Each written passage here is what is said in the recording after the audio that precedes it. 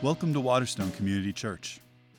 In this series, we are delving into the second half of the Gospel of Mark.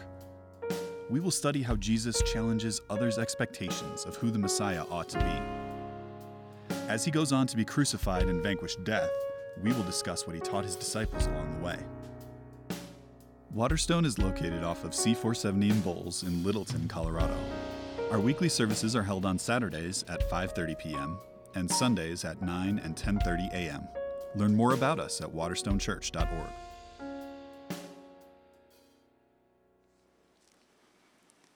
A reading from the Gospel of Mark. Jesus and his disciples went on to the villages around Caesarea Philippi. On the way, he asked them, "Who do people say I am?" They replied, "Some say John the Baptist, others say Elijah, and still others one of the prophets." "But what about you?" he asked. "Who do you say I am?" Peter answered, "You are the Messiah." Jesus warned them not to tell anyone about him.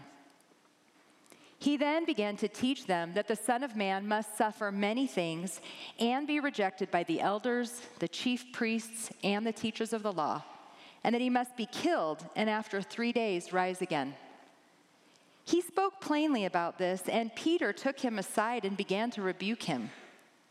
But when Jesus turned and looked at his disciples, he rebuked Peter. "Get behind me, Satan," he said. "You do not have in mind the concerns of God, but merely human concerns." Then he called the crowd to him along with his disciples and said, "Whoever wants to be my disciple must deny themselves and take up their cross and follow me. For whoever wants to save their life will lose it, but whoever loses their life for me and for the gospel will save it. What good is it for someone to gain the whole world yet forfeit their soul? Or what can anyone give in exchange for their soul? If anyone is ashamed of me and my words in this adulterous and sinful generation, the Son of Man will be ashamed of them when he comes in his Father's glory with the holy angels." And he said to them, "Truly I tell you, some of you who are standing here will not taste death before they see that the kingdom of God has come with power." After 6 days, Jesus took Peter, James, and John with him and led them up a high mountain where they were all alone. There he was transfigured before them. His clothes became dazzling white, whiter than anyone in the world could bleach them.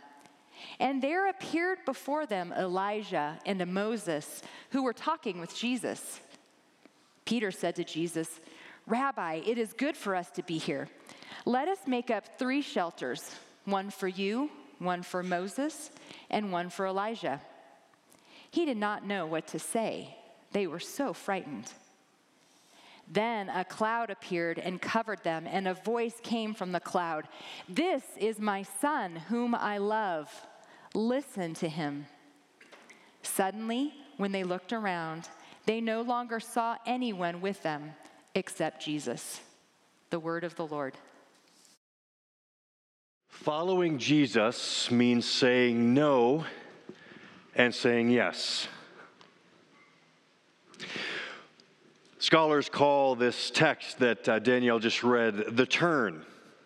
It's a change of pace and focus in the Gospel of Mark. The first 8 chapters, as you've heard from the video, were all about, really 2 things. Miracles, miracle after miracle on the back roads of Galilee. Back roads because the crowds were so massive and paparazzi so thick that Jesus had no options but to stay off the beaten paths. And so in the back roads of Galilee, he's raising 12-year-old dead girls to life. He's calming storms on the Sea of Galilee with the movement of his vocal cords. He's feeding crowds of thousands from Happy Meals. And he's casting out legions of demons from a man and throwing them into a herd of pigs. The pigs run down the hill and end up in the water as floating bacon, and the village owner politely asks them to leave.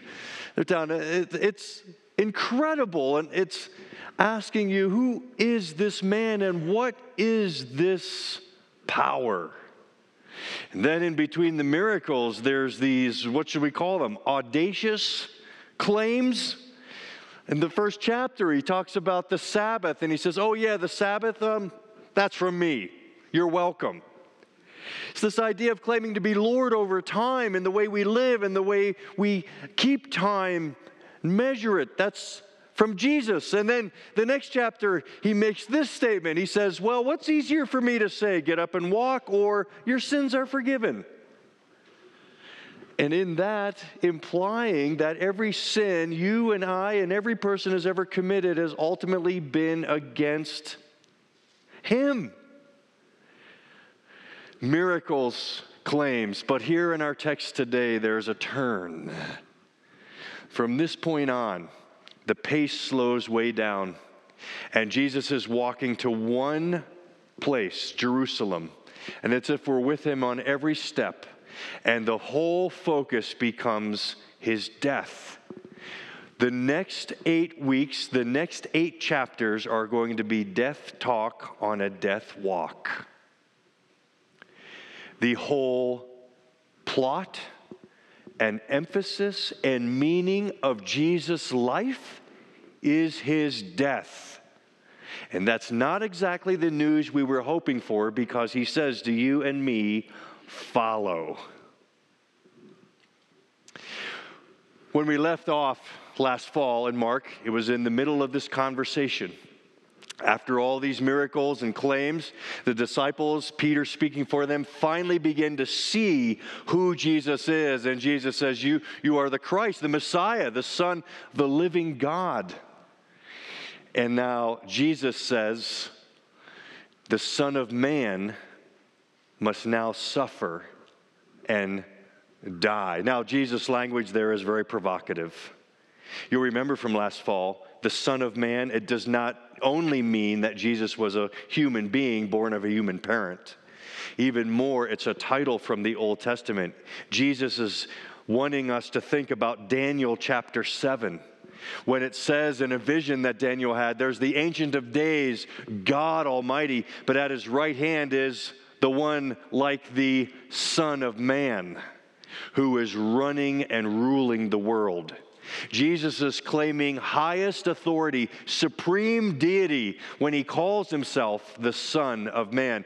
Now he's saying the Son of Man, in order to rule and conquer the world, must suffer. And he must suffer at the hands of the chief priests, the scribes, the Pharisees. These are the most intelligent, educated, religious people of the world at their time. Think about that Jesus was killed by the Jewish Sanhedrin and the Roman government, by the best and brightest of his day. Jesus says, I will conquer the world, the Son of Man, by dying. Now, you can imagine the disciples, they push back on that. Peter, again speaking for the disciples, pulls Jesus aside privately. Messiah, come, I need to talk to you about this. What in the world are you talking about? The Messiah, suffering, death. They'd never seen the words Messiah and suffering in the same sentence before.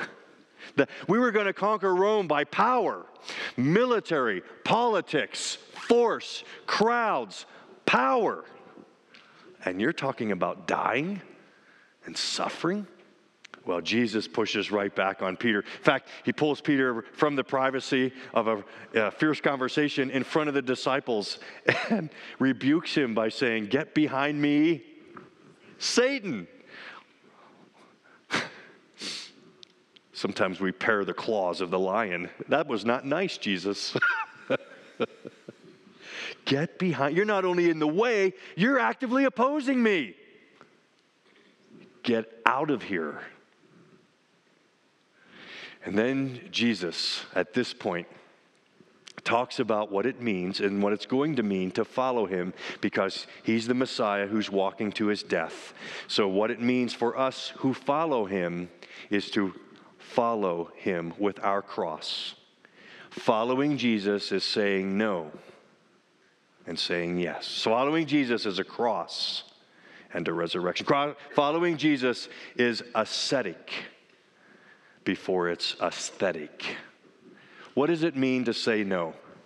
Jesus is going to teach his disciples and you and I. Mark chapter 8, verses 34. Here's the no. Then he called the crowd to him along with his disciples and said, "Whoever wants to be my disciple must deny themselves and take up their cross and follow me. For whoever wants to save their life will lose it, but whoever loses their life for me and for the gospel will save it. What good is it for someone to gain the whole world, yet forfeit their soul? And what can anyone give in exchange for their soul? If anyone is ashamed of me and my words in this adulterous and sinful generation, the Son of Man will be ashamed of them when he comes in his Father's glory with the holy angels." Following Jesus is saying no, and no means denying themselves. What does it mean to deny ourselves? It means to submit all of our agendas to his agenda. It means renouncing the claims that we think we have in our lives. It means saying no to our glands and organs because they tend to be unreliable guides to getting us places that are worthwhile. Renouncing our claims on our lives, saying no to our appetites, our aspirations, our desires, and our agendas. Denying ourselves. Do you know what it's called? It's called Lent. We are about to enter the season of Lent on Ash Wednesday, Valentine's Day. A little irony there. More on that in a moment. Lent is a time when we examine our agendas, when we evaluate our lives to see where there's clutter, to see where there's things that we're spending massive amounts of time on that a million years from now we'll look back and say, "What were you thinking?" And we eliminate that clutter to make more room for the Father and the Son and the Holy Spirit in our lives. I read in the Denver Post this week that Valentine's, you should never take your Valentine on a first date to a religious church service. They said it might be a little too much, you might get to know more than you want to know about your Valentine. Well, I think that's fake news.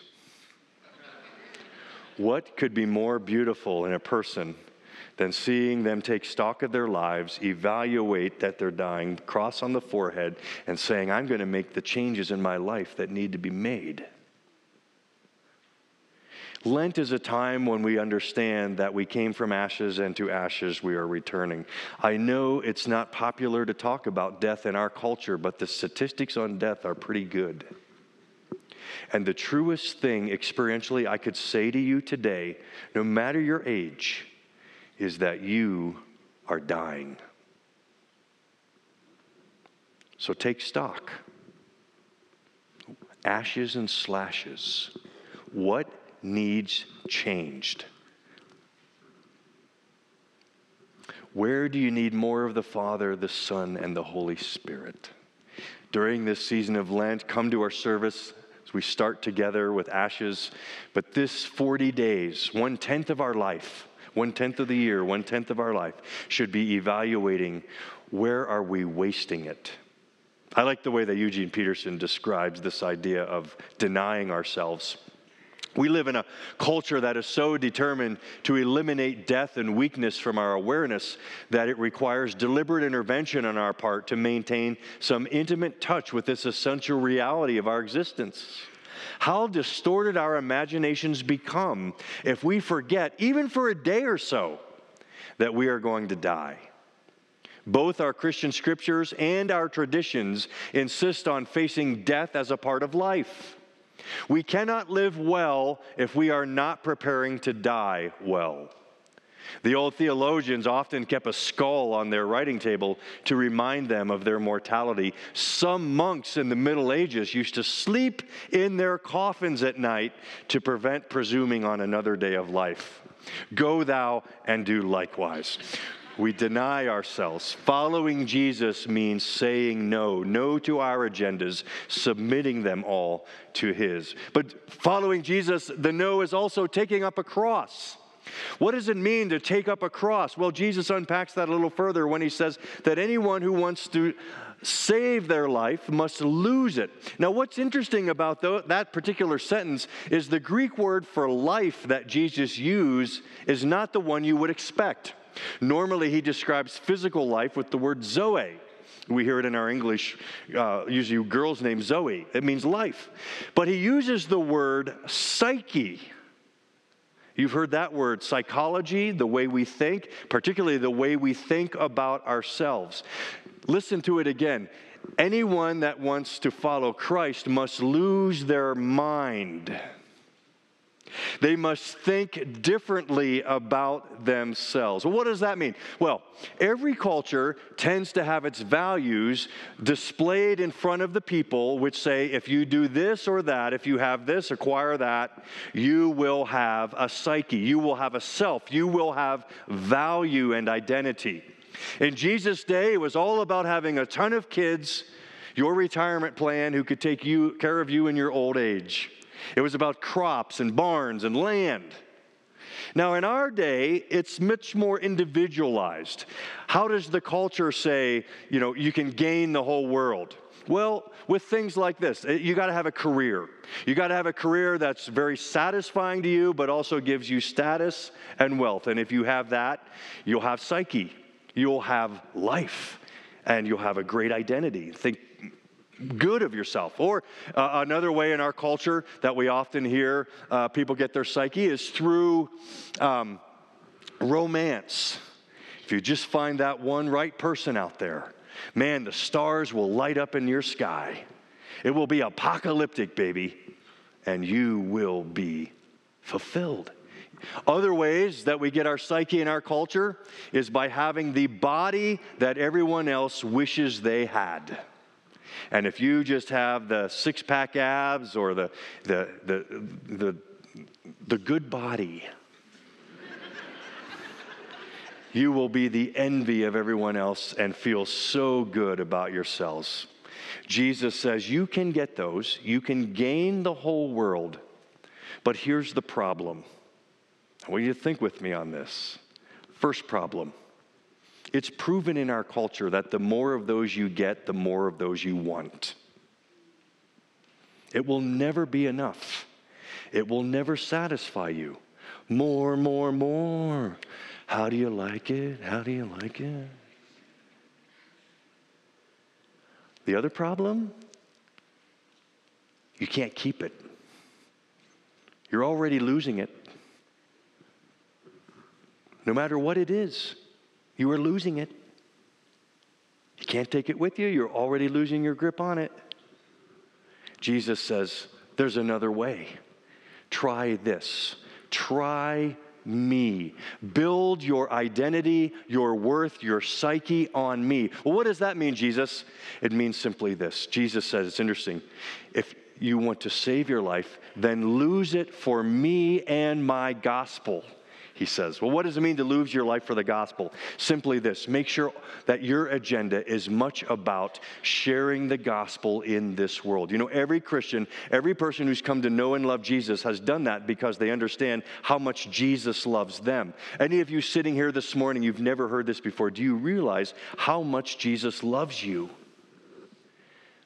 He voluntarily came for you, voluntarily died to absorb your sins, voluntarily gives you his righteousness so that you can spend the rest of your existence in his face-to-face presence. He loves you. And once your heart's been captured by that, it wrecks you. It absolutely turns your life upside down such that that love you've received, you have to now give it away to every person that God brings in front of you. You have to love them with cross-shaped love. And so you are courageous, and you take this love everywhere in the world with you to give to those who need it.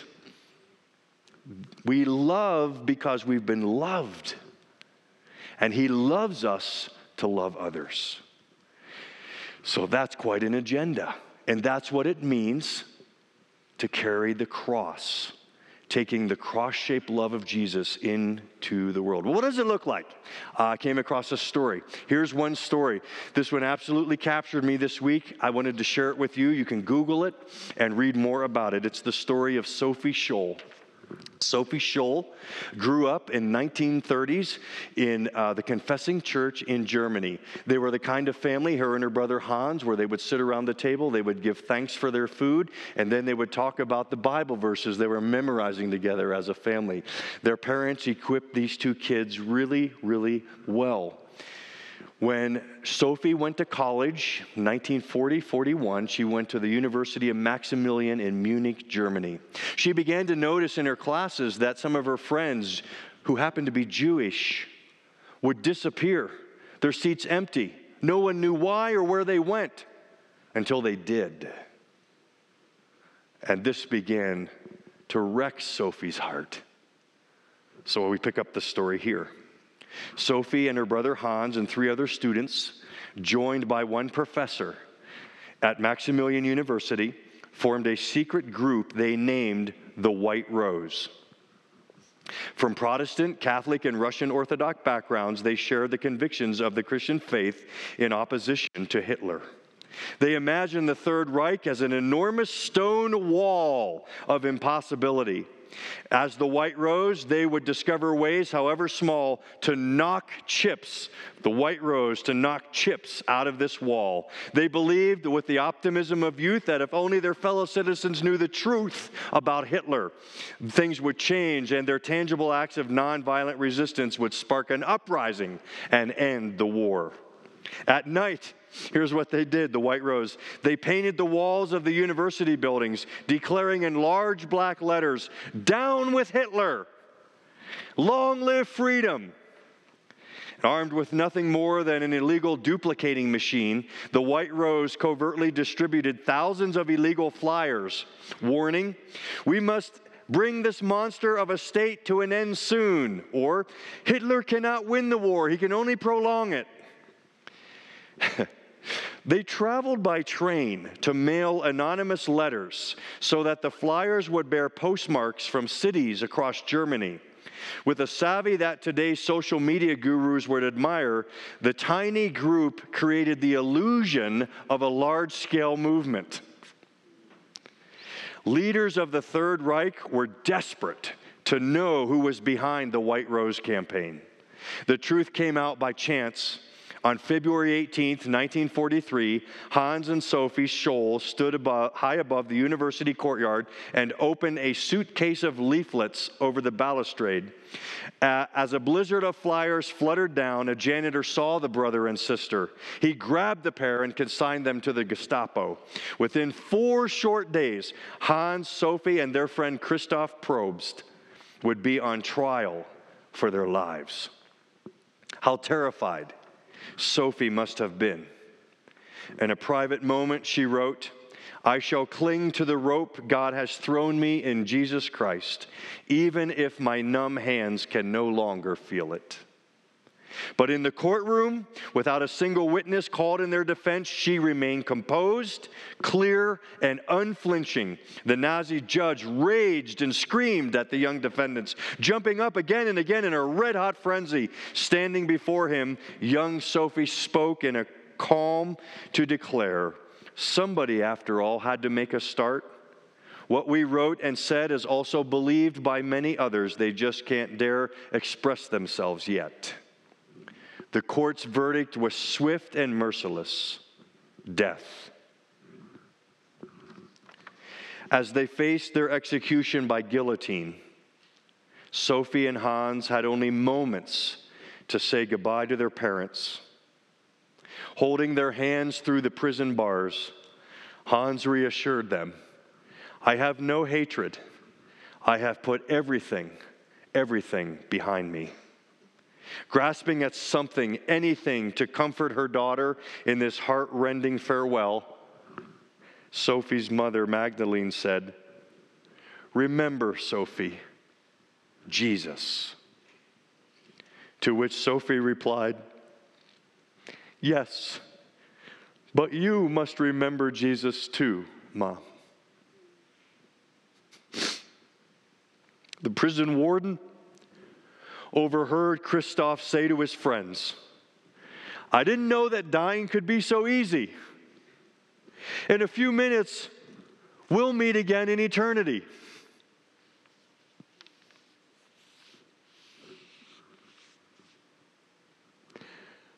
What's your wall?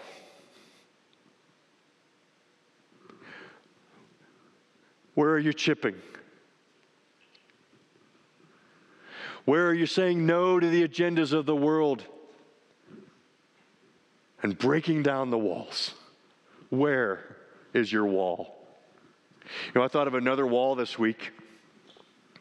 I've been wanting to say something about this. I've been praying long on this. And it's this: how should Waterstone, and particularly the men of Waterstone, respond to the Me Too movement? This wall that's up in our culture of power and sexual harassment and sexual abuse.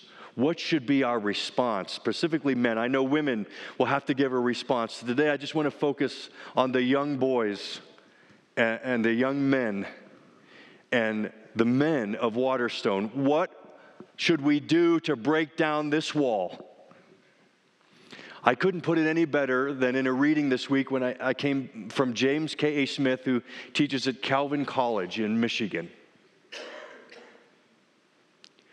It would be easy to play the publican here for men to congratulate themselves for never having groped or assaulted or harassed the women around them.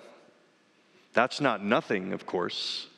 But I'm not sure we deserve any moral praise for not being monsters. To the contrary, Jesus undercuts the moral lines of self-congratulation we tend to draw. You have heard that it was said, "You shall not commit adultery," Jesus admonishes in the Sermon on the Mount. But I tell you that anyone who looks at a woman lustfully has already committed adultery with her in his heart.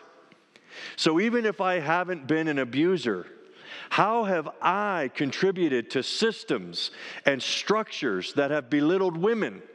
What have I done to resist the ethos of locker rooms and boardrooms and conference rooms that effectively carve women up into body parts to be coveted and acquired? How have I encouraged testosterone-fueled environments that marginalize women's gifts and voices? When does my appreciation of beauty veer into a leering objectification? The way for men to respond to this conversation is neither defense nor protest of one's own virtue. Our response should be a long, hard look at our own behaviors, patterns, and assumptions, especially when we are leaders or parents who have the power to shape the ethos that shapes those around us. Listen to the Me Too stories. Be prepared for heartbreak. Stand alongside in solidarity and empathy. Thank them for their courage.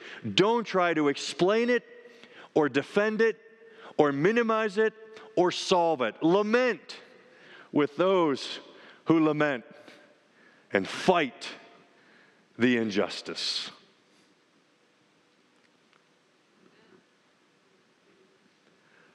Following Jesus means saying no. It means a cross. It means an ascetic life. All agendas submitted to His. But as you know, cross-carrying is heavy. Heavy. Where do we get the strength and the energy to carry a cross? We get it from the yes. Following Jesus means saying no, and following Jesus means saying yes. The yes is the strength of the no. What's the yes? That's the transfiguration. These two stories also are hinged, and you can't look at the one, take up your cross without the other, the transfiguration. You must have the cross and the crown in order to follow the King. I like how Mark inches us into it with Mark 9, verse 1, one of the most cryptic verses in the gospel. He says, "And he said to them, 'Truly I tell you, some who are standing here will not taste death before they see the kingdom of God has come with power.'" What does that mean? That means you got to go read the next passage of the scripture. It means that Peter, James, and John are going to get a taste of what it's like to be resurrected on the last day when Jesus comes back. And it's that foretaste of glory that helps us lift the cross. Let's look at it. After 6 days, Jesus took Peter, James, and John with him and led them up a high mountain. It's probably Mount Hermon. I think we have a picture of Mount Hermon up there. Looks like Mount Massive. Except I think Mount Hermon's only about 4,000 feet, 3,000 or 4,000 feet. Back to the text. That was free. Peter, James, and John with him and led him up a high mountain where they were all alone. There he was transfigured before them. I'm always impressed with Mark's economy of words. This massive event where Jesus is transfigured, it's like 3 words in the Greek. And it literally says Jesus was morphed. It's passive. It's something that happened. The Father did. He kind of lifted the veil of mortality for a second off of Jesus to see his pre-existent glory, to see his coming future glory. He's still human, but he's human in glory. It's what Paul was talking about in Philippians 2 when it says that in order for Jesus to come to us and we could see him and live with him, he had to empty himself of that glory. But for a moment, it's back on. Burning, gas-guzzling glory, burning purity of Jesus' essential nature being outwardly expressed. He was transfigured. His clothes became dazzling white, whiter than anyone in the world could bleach them. And there appeared before them Elijah and Moses, who were talking with Jesus. It's interesting, Elijah and Moses, the great prophet and the great receiver of the law and the prophets, all of them pointing to Jesus. So what you have here in this moment is Jesus in full glory and Jesus in full testimony. This is the Son of God in all of his glory and fulfilling all the promises of the Old Testament. Elijah and Moses are witnesses. And they were talking with Jesus, but just like that, they're gone. Verses 5 through 7. Peter said to them, Rabbi, it is good for us to be here. Let us put up 3 shelters. Now, I want to defend Peter here a little bit. He probably learned in Sabbath school the account in Exodus 24 when the cloud moved over the mountain. And indeed, the glory of God was so pure and holy that if anyone were to approach it, they would be destroyed on the spot because God is that holy and we are not. And so Peter's reflecting this voice in this cloud and saying, boy, if we are going to approach God, there needs to be priests and sacrifices and ways of approach, or we're going to be killed by that glory of God.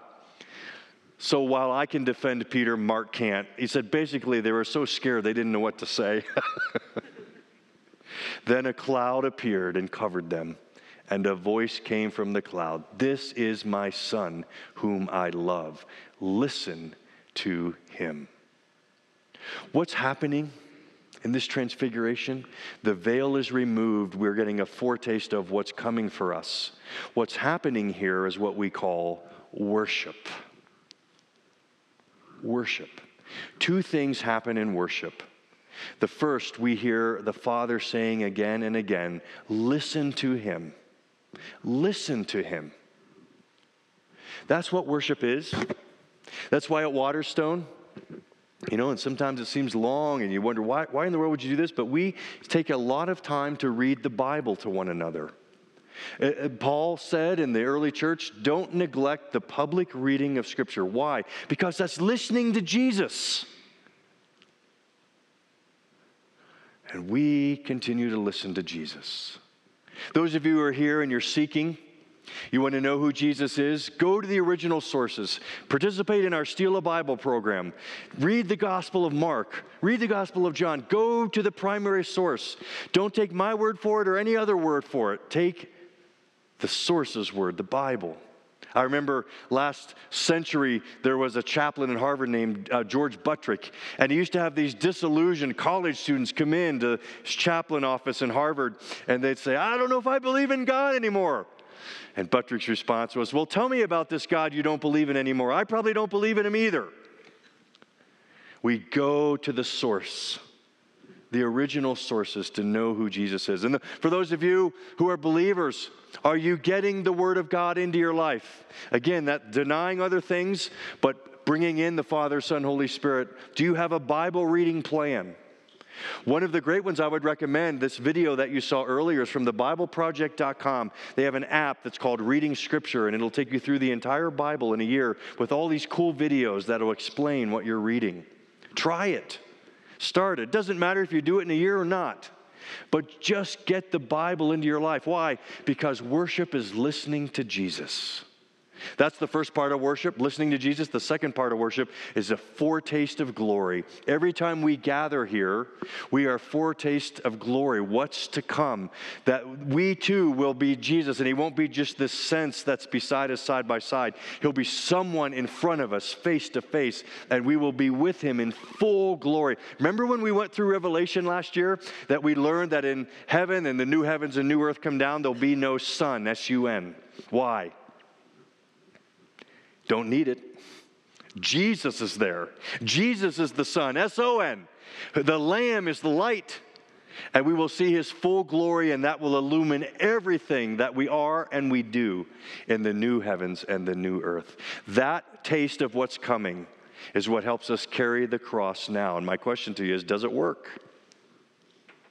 You know, this moment, Transfiguration, was really cherished by the early church. I mean, we see it in Peter when he writes in a letter later, "For we did not follow cleverly devised stories when we told you about the coming of our Lord Jesus Christ in power, but we were eyewitnesses of his majesty. He received honor and glory from God the Father when the voice came to him from the majestic glory saying, 'This is my Son whom I love, with him I am well pleased.' We ourselves heard this voice that came from heaven when we were with him on this sacred mountain." You know, when you compare what happened in the Transfiguration with Jesus' baptism, which is when the cloud also came over and the Father spoke, there's a difference. In Mark chapter 1, when Jesus is baptized, the Father says to Jesus, "You are my beloved Son, in whom I am well pleased." Here, when Jesus is equipping his disciples, what does he say? "This is my beloved Son. Listen to him." The first voice from heaven was to equip Jesus for 3 years of ministry. The second voice of the Father from heaven was to equip us in the work of the church, because cross-carrying is heavy. And so what we need continually is a foretaste of the glory that is to come. Does it work? That's your call. That's your decision. So, brothers, sisters, friends, does the promise of future glory with Jesus motivate you? Let me ask it this way. Is that enough for you?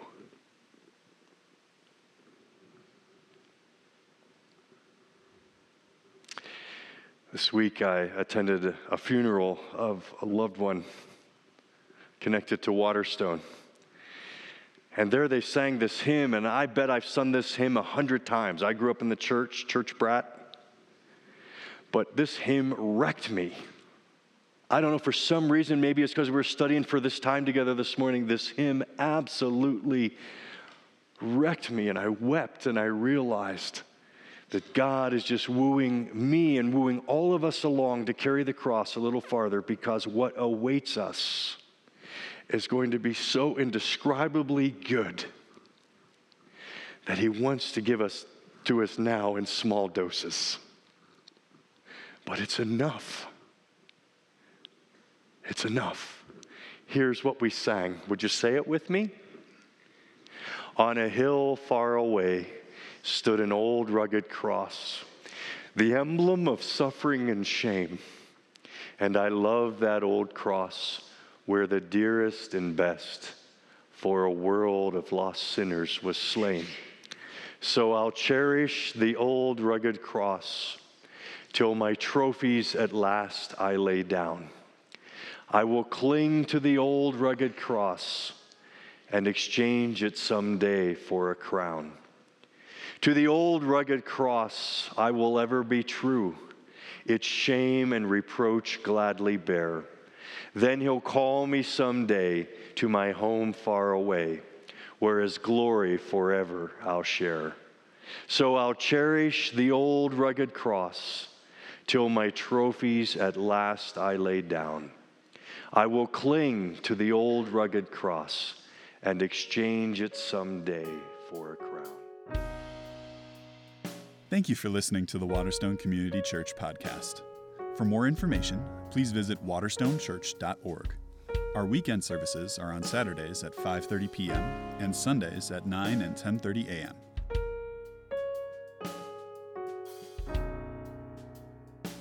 Thanks for listening.